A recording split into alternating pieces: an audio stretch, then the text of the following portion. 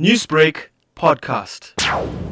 Today, celebrating 150 years of his birth anniversary, we are at the Phoenix settlement, which he founded and he lived on, and where he had his printing press. We started the day off at the settlement with the handing over of toilets, which were put on the Phoenix settlement by a group called the Sulab Foundation from India, and they follow Gandhi's principles as well. We had the MEC, Mr. Ravi Pillai, out here to accept the handing over of the toilets and cutting the ribbon. That was followed by a prayer service where we had people of different faiths who prayed and also gave us little talks on the relevance of Gandhi. We then have now come to the school, the Kasturba Gandhi School, which is on the settlement. And at the school, we are very lucky that we've got the talented Shanell Dhupelia, who is a very famous storyteller and actress and who's appeared on TV. And she is busy talking to the children about stories of Gandhi. Gandhi worked tirelessly towards peace in India. However, in recent times, for example in Kashmir, we've seen warlike tension.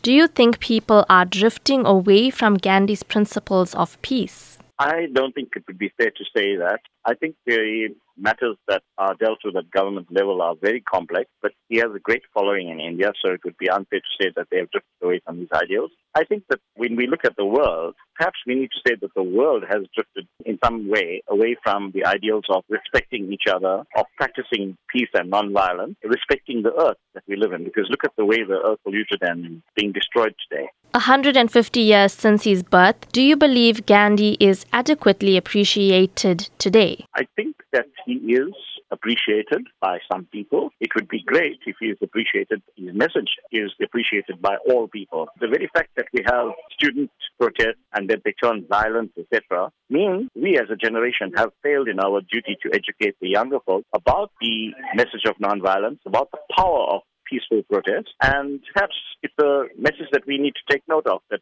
somewhere along the line we fail to impart these stories to our younger folk, so that when they need to protest and when they need to do something that needs to attract attention, they do so in a peaceful and non-violent fashion. I would say that yes, we need to rededicate ourselves to looking at these messages and philosophies and taking them forward and teaching them to the younger folk as well. It's not just important to come and celebrate a particular day, but we should look at the relevance of his message and how it impacts on our lives. And if we could implement those messages in our lives on a daily basis, just take one message of his, which is respect for everyone.